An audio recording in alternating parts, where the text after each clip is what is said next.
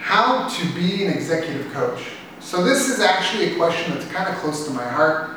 I had a dear friend I grew up with. I don't want to say too much because they might actually see this, but they had had a failed business, and one day I was talking to them, asking how things were, and they told me they were applying for a government grant to open a non-profit center for executive coaching.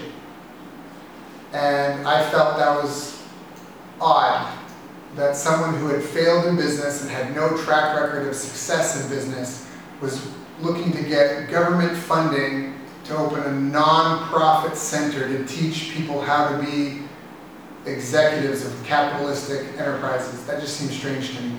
So, I mean, how do you become an executive coach? I mean, you put out your shingle. I mean, at the end of the day, you convince someone to pay you to be their executive coach. But there's an income earning ladder. And so this ladder, how it works is at the bottom of the pyramid, you've got generalists. And so if we took the term like dentist, dentist makes what a typical dentist makes in that part of the world, part of that country. But above the generalist, you have a specialist. Maybe you have like an orthodontist.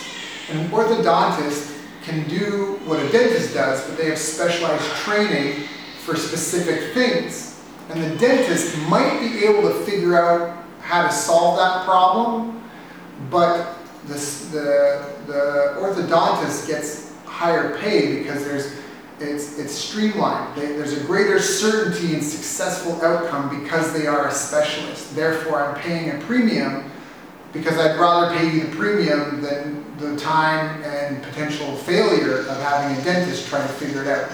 So you got generalists, specialists, then above a specialist you have a trainer of specialists. And trainers of specialists typically earn more, maybe because they might not be the best in the industry, but as a trainer, you have some sort of kind of guarantee and comfort in knowing you should get industry standard at worst, right? If I'm hiring a trainer of specialists, then I should get like an average of all the specialists out there, right? I won't get the worst of the bunch because this one's training them how to be specialists. So you have generalists at the bottom, then you have a specialist, and you have a trainer of specialists, and at the top, the people who make the most, who make more than anybody. Any guesses? Who do you think it would be? The celebrities.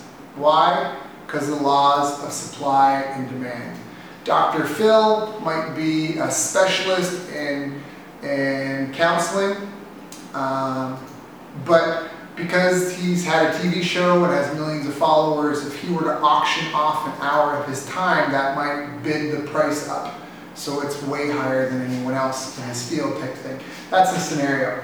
So how do you become an executive coach? Well, you have to figure out where are the executives, and you have to talk to some executives and get them to share with you problems that they're experiencing, and you have to prove to them enough to believe in you and pay you some money that you can help them solve that problem. And then you need to be able to deliver. Otherwise, you're going to have unhappy clients. And if you're not sure you can deliver, the best thing I can say at the beginning is to just be candid about your experience and tell them, to be upfront, like, I'm new to this, and da-da-da-da. And people are willing to take a chance if you're new.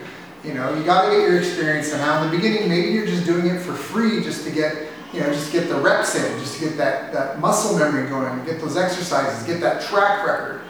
But how do you become an executive coach? You just get up and you start doing it. You do it. You go, you do it. That's it. You start working on your 10,000 hours. And ideally, as time goes on, you figure out a specialization you want to go down, and you go down that specialization road, and you keep your eyes on top of what else is going on. You learn what you can, you read the books, you do the courses, you stay on top of what's happening. That way you're on the edge of what's happening in your field, and one day you go, hey, I'm an executive coach now. And that's how you do it. So if you have any other questions, you can go check out bestbusinesscoach.ca.